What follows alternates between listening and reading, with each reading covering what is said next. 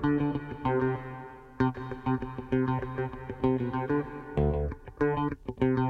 morning. Welcome to Money Management. I'm Mike Maehl with the Spokane office of the Opus 111 Group, and we're here as we are every Saturday morning from 9 to 10 Pacific to talk with you about the markets, the economy, and hopefully provide you some insights and explanations about all the stuff that's going on so you can make some good informed decisions to help your own investment program. First of all, let's do the proverbial data dump. Yesterday, the Dow closed, well, the market was just about unchanged across the board. The Dow was off just a tad. It was at 26,671. That was down 62 points.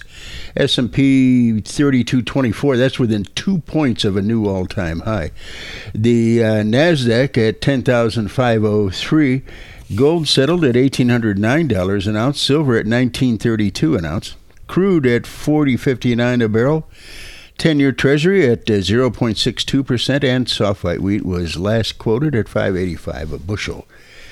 And because we did taxes this week, I'd like to thank the top 1% for having paid 40% of those income taxes. So anytime you hear people moaning about how much they pay in tax, this is one time you don't want to be one of the 1%ers, it would seem.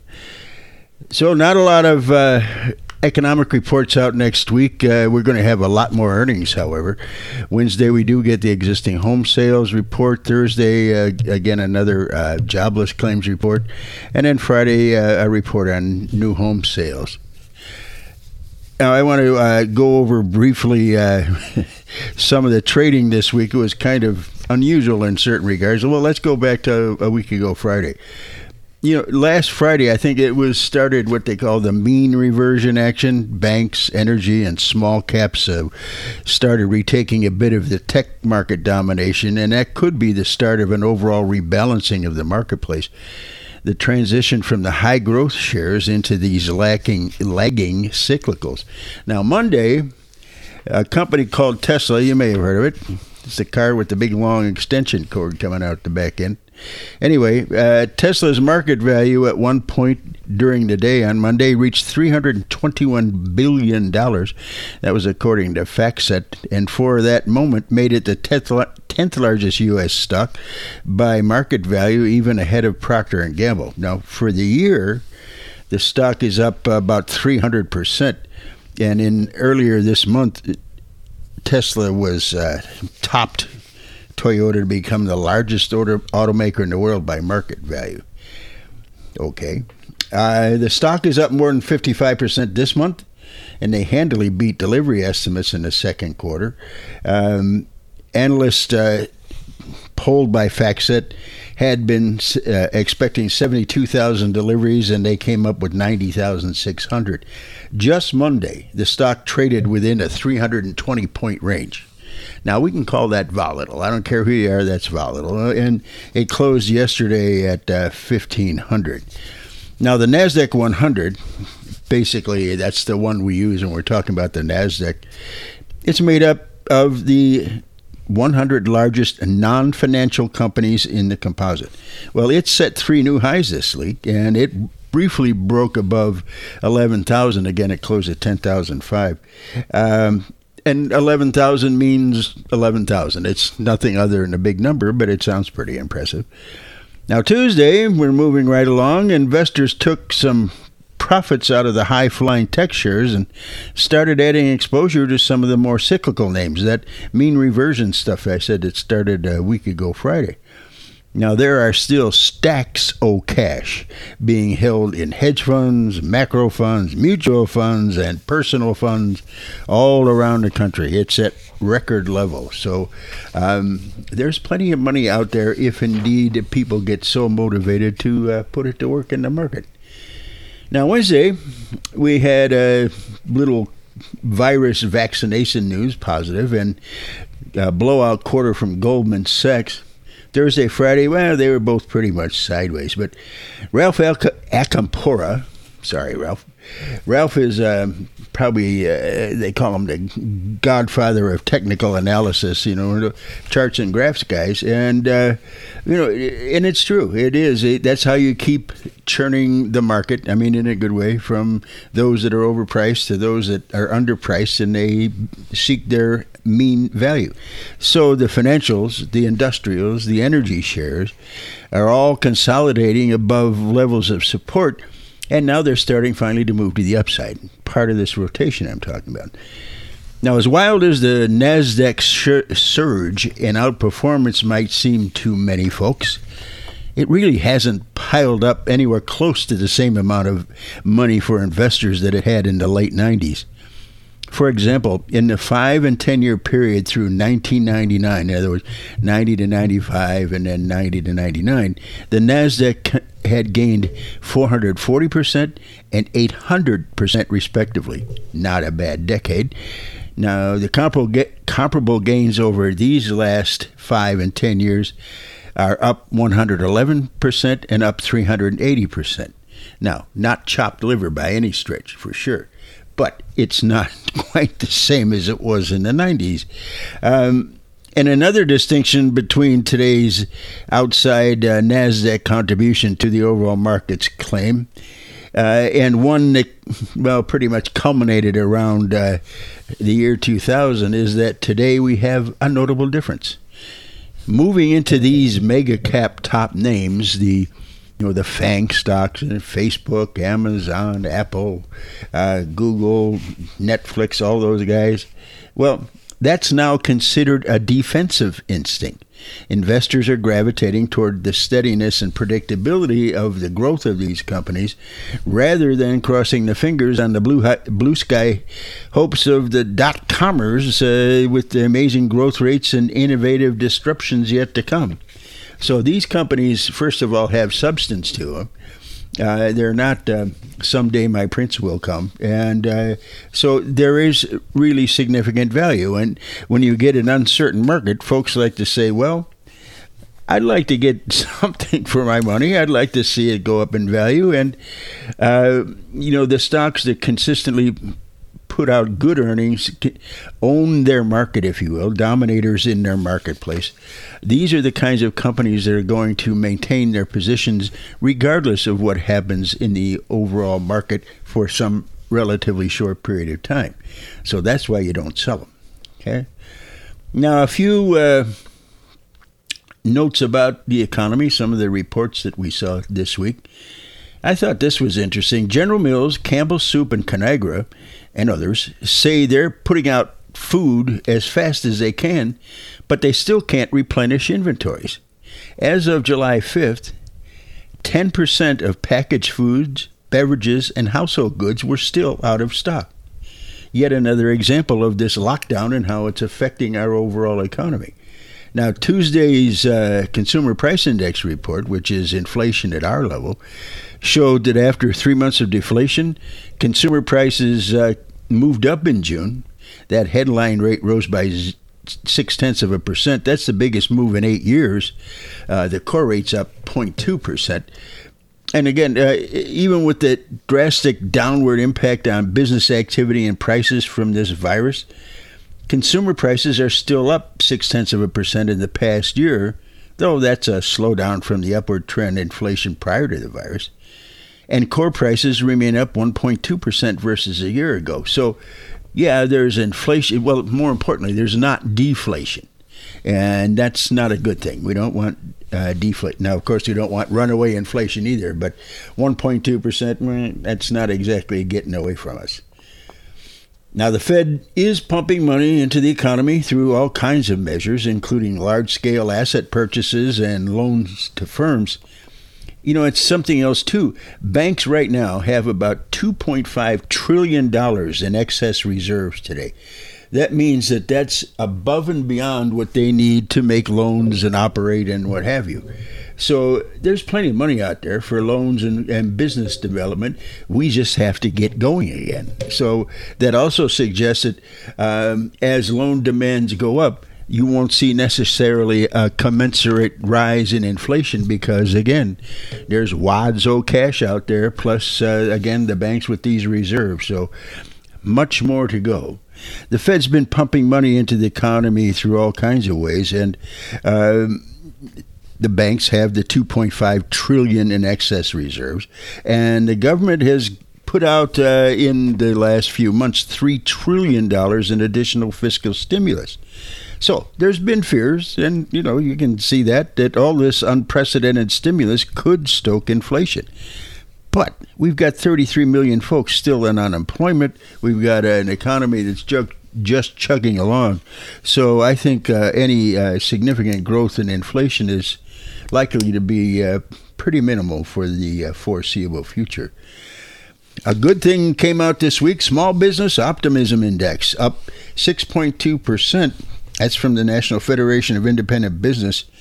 It said that small business owners anticipate a short recession and increased sales as the economy reopens. It's the second month in a row that small business optimism has increased. Industrial production of 5.4%, better than expected, and it continued its recovery, posting that's the largest monthly gain since 1959. Now, here's something that needs to be kept in mind. That improvement is from a very low baseline. This is part of what I call my market theory of relativity. Is it better than or is it worse than? Now, we know that industrial production or earnings, stock earnings, corporate earnings, are down, and we know why. It's not a surprise. So the analysts and whomever are saying, okay, based on that, we expect the number to be this. So even though the number may be lower than what had been anticipated, say, at the first of the year, now in light of developments, you put out this data and say, gosh, that was better than we expected. So you get a positive response. And so when you get better than expected earnings, even though they may be lower than what you would have thought they were earlier in the year, you're going to see the stock respond typically positively. Now, initial unemployment claims declined for the 15th straight week. Now, it's still 1.3 million folks filed, but it was down 10,000 from the week before. And the continuing claims, which typically lag the initial claims by a week, well, they were down as well. So the rebound in the labor market is continuing. Another good kind of indication of underlying strength, home builder sentiment jumped up a bunch in July. That's according to the National Association of Home Builders. This is now back to where it was in March before all this stuff hit the economy.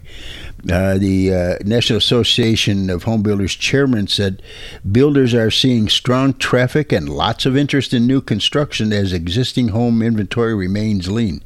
Boy, I'll tell you what. And here's another related note. Construction of U.S. homes jumped 17% in May as some states reopened. No names, please. Even after a second straight month of increases, construction activity is still 4% below last year's pace. Oh, and here's a big one. The average rate on the 30-year fixed mortgage fell to 2.98%. This according to Freddie Mac. That's the lowest in almost 50 years of record keeping. Third straight week and the seventh time this year that home loan have hit new lows. And housing starts, largest monthly gain since 2016 in June as the recovery in new construction continued, with both single and multi-unit construction showing increases. Builders are still dealing with headwinds, which have been hampering a sharper rebound. And while home builders have been classified as essential workers, these restrictive regulations still require fewer people per crew, dragging out project time. Yeah, well, retail sales, they're up 7.5% in June. Some stores and restaurants reopened. Some of that cash that's floating around out there has been, re-entered into the economy. And that was retail sales 2 months ago were down 19% from a year ago. And now, as of a year ago, we're up 1.1%. So the trend is our friend. Now, this is something you need to keep in your mind. There's nothing we can do about it. It is what it is. The second quarter for real GDP will still be much worse than the first quarter, and probably the steepest drop in real GDP for any quarter since right after World War II or maybe even the Depression. But what matters right now is the path forward, and I think we've started down that at a healthy clip. the GDP data are simply going to be a rehash of things that have already occurred. It's old news, as it were. So I wouldn't make too much out of it, other than, ooh, boy, that's not a good number, and then just continue to move, because there's no reason to get hung up on it. And, with all this stuff about, gee, should I be in the market? Should I be out of the market? What should I do in these circumstances? I'm uncertain. As I've said many times on here, you always have the certainty of uncertainty in the marketplace. Nothing. You're not ever going to get all the lights being green when you start your market day. It just doesn't go that way. So I think the simple but critical question you all have to ask yourself is this: why am I investing? What's my motivation? I don't want to be hearing about I play the market. I see these kids with the Robin Hood thing. They're buying 2 and 3 shares, no commission, and fine. That's playing the market. Investing for your retirement or other long-term needs that are quite significant, no. There's no playing here. This is serious business. So why are you investing? I think, we believe that first and foremost, you have to have your personal investment goals built around your values. What's important to you? Why, what, in all kinds of levels, because that's going to affect your timing. It's going to affect the kinds of investments you make, all of that. Are you seeking a particular lifestyle while you're retired? Do you want to leave a legacy for your family or for charity? I don't know. You got any other goals? So these goals are going to determine the primary purpose for your money and how much long-term growth you'll need in order for you to hit those targets. And along with factors like your time horizon, your comfort with volatility, that all goes a long way to determining your asset allocation, which is simply how you mix up your investments with bonds, stocks, cash, mutual funds, whatever. Now, if you require that long-term growth, then it's pretty hard not to. If you're going to be investing for something beyond a couple years, we believe that owning stocks should likely be a big part of your strategy. But owning stocks isn't easy, especially when this record fast bear market jumped up on us. No matter how experienced or prepared you may have been, even the most steely-eyed investors can occasionally succumb to the emotion and sell when they probably shouldn't. Well, when stocks began rallying in late March, most didn't believe it would last.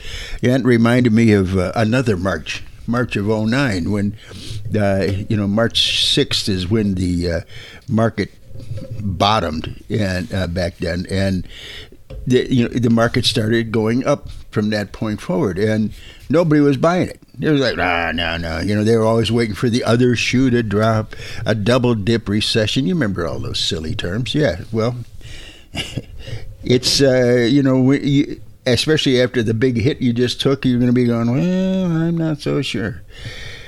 So, what do you do now if you got out or sat on cash simply due to all this extreme negative news and volatility and whatever else stuff is going on out there? Well, seeing stocks stage a historic rally may be a tough pill to swallow after you've done that. It can be even harder getting back in, as it might mean that you created an error. Why are you investing? Well, and, the musical question is, well, if you got out or sat on cash, what do you do now? Are you concerned about the pricing, the timing? Charlie Munger is Warren Buffett's partner, and he said the value of his Berkshire Hathaway holdings have fallen at least 50% on 3 different times. And he says that's a natural consequence of an adult life properly lived. So remember that when your shares are down, you're living properly. And he says the long-term reward always carries short-term risk. That's why he has all that money. So getting out of stocks just because of fluctuation isn't the only problem. When any investor leaves stocks, an asset that increases the likelihood that they'll successfully reach their goals, they simply must have a reentry plan, in our view. That second decision the one decision was getting out. Well, when do you get back in? That's just as important as when you get out. The only way that exiting stocks can benefit investors is if they get in at a lower level than when they left. But in markets, fear and market levels tend to move inversely. In other words, the lower stocks go, the more fear rises and the more the chicken factor starts entering into your steely-eyed determination. We've seen too many investors bail on the notion that they'll re-enter at lower levels, and only to let the pessimism and panic of the time dissuade them from doing that. And so by the time many investors, quote-unquote, feel better about re-entering, well, the stocks have usually climbed, and so that exit has been, shall we say, a little counterproductive. Now, nothing about investing is easy. Those who remain disciplined throughout the bad market deserve positive acknowledgement for having had the fortitude to do so. Feel free to pat yourself on the back. Those whose emotions got the best of them and moved out of the markets, well, needn't keep despairing. Rather than wasting time and emotion on what's behind you, what's already happened, focus instead on those goals we were talking about, based on your values. Use them to either create a strategy or to tighten one up that you have. Now, along with this longer-term investment, I guess, idea that I'm putting forth, I found a study from the Secure Retirement Institute. They found that they interviewed 1,400 non-retired households who did have retired savings accounts. They said that almost 49% of those folks reported experiencing a reduction in income, either because of a job loss, a decrease in hours, and or a pay cut. Now, and those households are now more likely to access the money that they do have in their retirement plans. That is not a good plan. So, to offset the loss in income, though, once again, reality rearing its ugly head, the greatest number of Americans said they would make CARES withdrawals from their IRAs. That's the act that was put out earlier this year to change some of the accesses for retirement plans. And the other was followed by those who would make CARES withdrawals from a defined contribution plan, a hardship withdrawal, or even take out a loan. Now, the CARES Act waived the 10% early withdrawal penalty and 20% withholding for virus-related distributions of up to $100,000 across all qualified retirement plans and IRAs. Now, read the fine print about that before you go charging down to your retirement plan. There are some qualifiers in terms of to what extent you can waive that withdrawal penalty or withholding.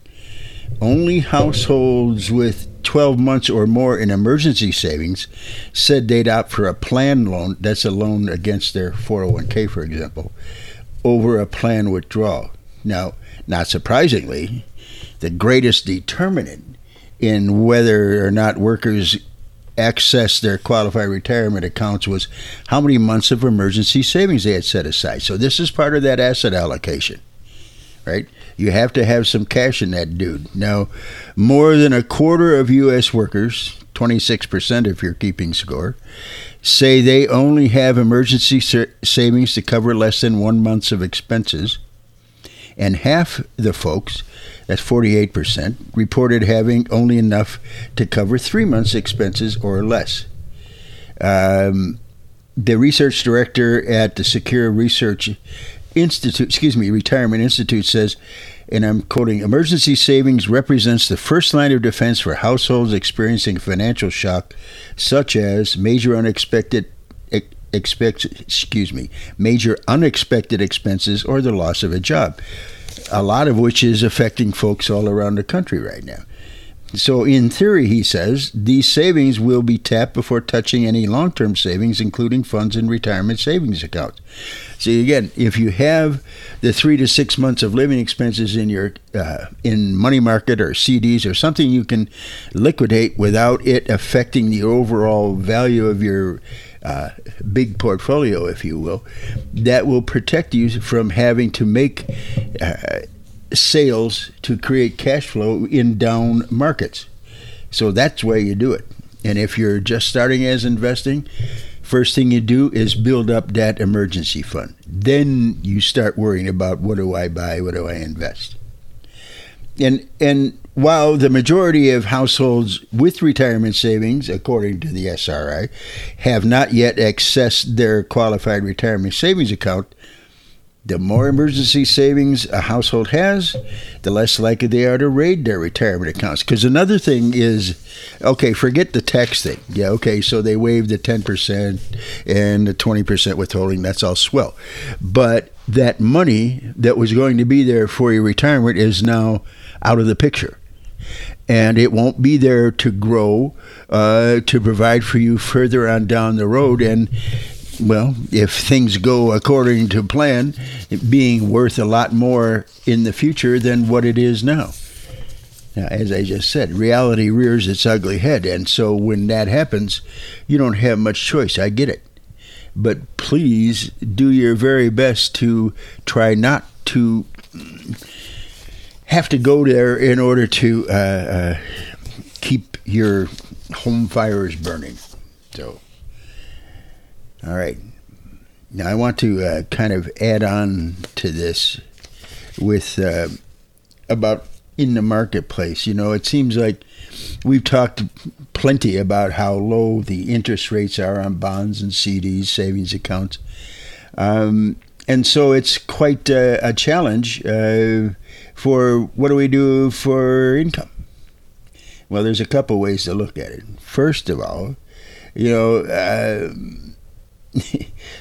up until I think this last year, we've heard a steady drumbeat from economists and pundits about, oh yeah, the interest rates are going to start rising again any time now. Well, the 10-year Treasury, which is again our kind of keystone reference point for all bonds in the U.S., started the decade just a little bit below 4%. And in July 2016, it got down to 1.3%. But they've been pretty much between 1% and 3.5% for most of the decade, though. And rates have been falling since the early 80s. But Scott Major, who is at Hong Kong Shanghai Bancorp's global head of fixed income, says lower for longer interest rates are a reality, no longer a forecast. In a recent study by fund manager Lord Abbott found that dividends historically have provided more income than bonds on the same invested amount, and dividend income and growth is much more reliable and easier to predict and manage than capital appreciation. In other words, you don't know how much something's going to grow, but you can pretty much make some pretty educated guesses about whether or not your dividend will continue or increase or decrease based on past history and current events. So, we're going to take one more break. I'll talk a little bit more about dividends and then an outlook, a few comments about what we're looking for in the marketplace in the near term. So now there's been some recent reductions of dividends by some companies that have been very negatively affected by the virus, but for the most part, companies are continuing to pay, a few even raising those dividends. So if you look at the historical record on dividend payments, I think you'll find that it's pretty dang positive. Now, for a two-person retirement, when you're creating your strategy for that, you know, I think one of your main keys is it has to be designed to preserve your purchasing power, your buying power. In other words, $1 can buy $1's worth of stuff 10 years from now as it does now, instead of only buying 50 cents worth or something of that nature. So there's only one asset which can demonstrate an income that, well, since at least 1926, when we've got good records, an income that has never failed to increase at a greater rate than the cost of living, the inflation rate, in other words, over all 30-year time horizons. So that would have been 26 to 56, 27 to 57, all of that. I'd say that's pretty consistent. Now, this is referred to as the constantly rising dividends of the great companies in America and the world. Now, at the end of last year, 423 of the S&P companies, that's 84% of the index, paid a dividend. Now, there's a number of companies that elect not to pay dividends just because they're putting all their money, or the vast majority of their money, back into the firm. And a dividend payment is totally up to the company in terms of the amount and the frequency. So Howard Silverblatt, he's an index analyst at S&P, he said the dividend payments in the S&P posted their 8th consecutive year of records. At this point, the index already had a 3.3% increase built into this year. Well, there's a couple ways you can find out companies if you're into individual companies, or look for funds, ETFs that have these in there. One is called Dividend Aristocrats. There are 57 stocks in the S&P 500 that have increased their dividend for 25 consecutive years or more. I'd say that's a pretty good record. So it's Dividend Aristocrats. You can just Google that and they'll show up. The other one is Dividend Champions. Now, this is a monthly publication tracking all companies listed on the exchanges in the U.S. And in order for a company to be on the list, their annual split-adjusted dividend payout must be consistently increasing. So, the S&P now has a dividend yield of just about 1.9, close to 2%. So if you're looking for current yields of 2.5% or better, you'll have a good margin of safety. Now, all retirement investors in the past always wanted to focus on what was the current yield of stocks versus what was the substantially higher yield 15 years ago of bonds. So, for example, in 2010, the S&P's dividend was $22.65. I'm using time like this to give you a for instance as to how these things appreciate. And 2010 forms a meaningful baseline as the economy and stock market really began their respective recoveries then. The dividend for 2019 was $58. That's 2.5 times higher than in 2010. Everybody is always talking about the price. In other words, the level of whichever index. And no one ever talks about the dividend. Well, very few people ever talk about the dividend. At the end of 2010, which it doesn't seem like that long ago, but apparently it is, your 10-year Treasury paid you 3.4%. Right now, it's 0.61%. So for much of 2019, it had halved, and the dividend from the S&P ticked higher. I think this, not rising stock prices, is the story of the decade just ended.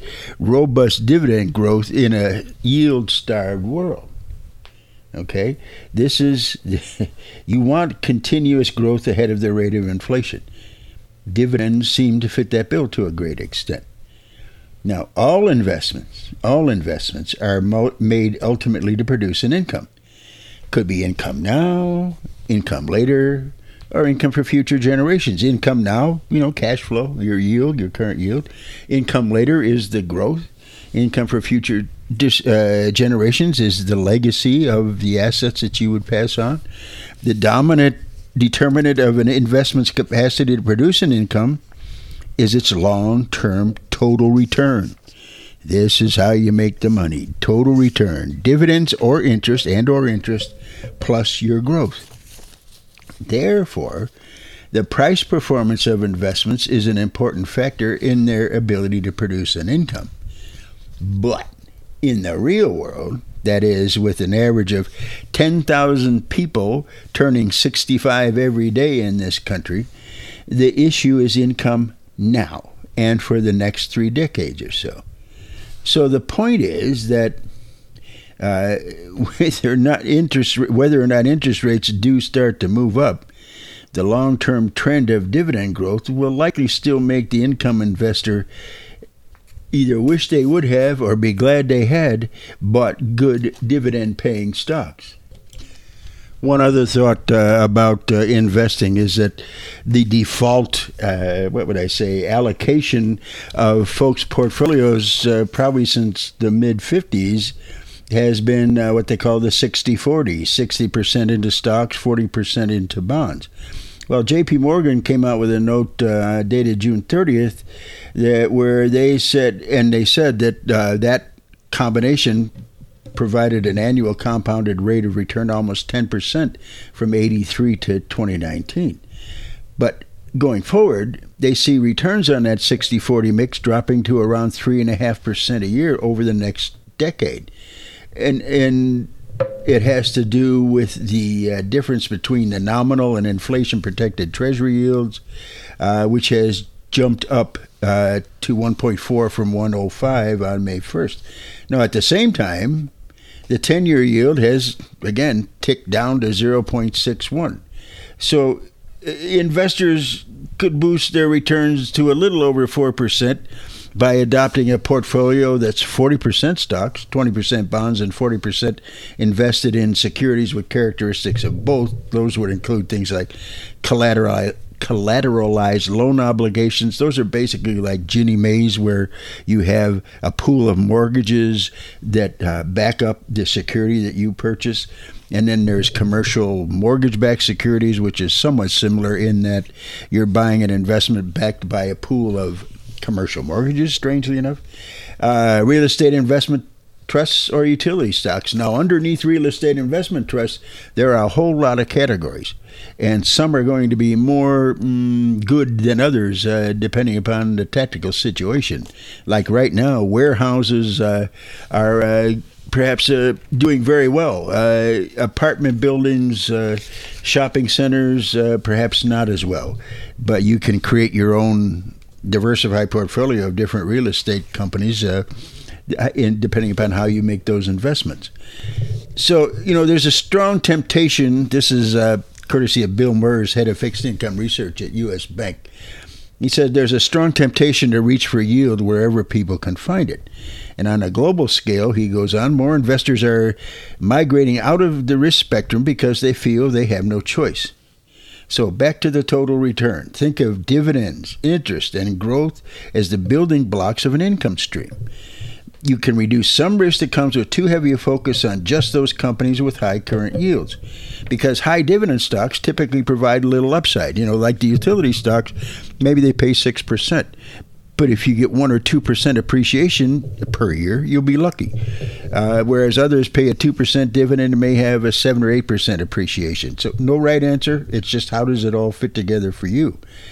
Now, the average yield on dividends overall has been about 2% a year going historically. So taken together, the increase in inflation expectations, the decline in real yields, both echo and help explain the strong performance of stocks recently. And falling real yields, meanwhile, can boost the economy as the U.S. dollar weakens, which will spur investors to buy riskier assets, aka stocks, because inflation is causing them to lose the money on their bonds. So, thank you very much for listening. I hope you benefited from some of these words. We'll be back next Saturday at 9 Pacific. So I hope you have a good, positive week. This is Mike Maehl. I'm with the Spokane office of the Opus 111 Group. Be sure and listen to Opus 111's Mike Maehl every Saturday morning on 9:20 a.m. KXLY in Spokane. Stream the show on KXLY920.com or subscribe to this podcast, and we'll bring the latest episode to you. Securities offered through KMS Financial Services.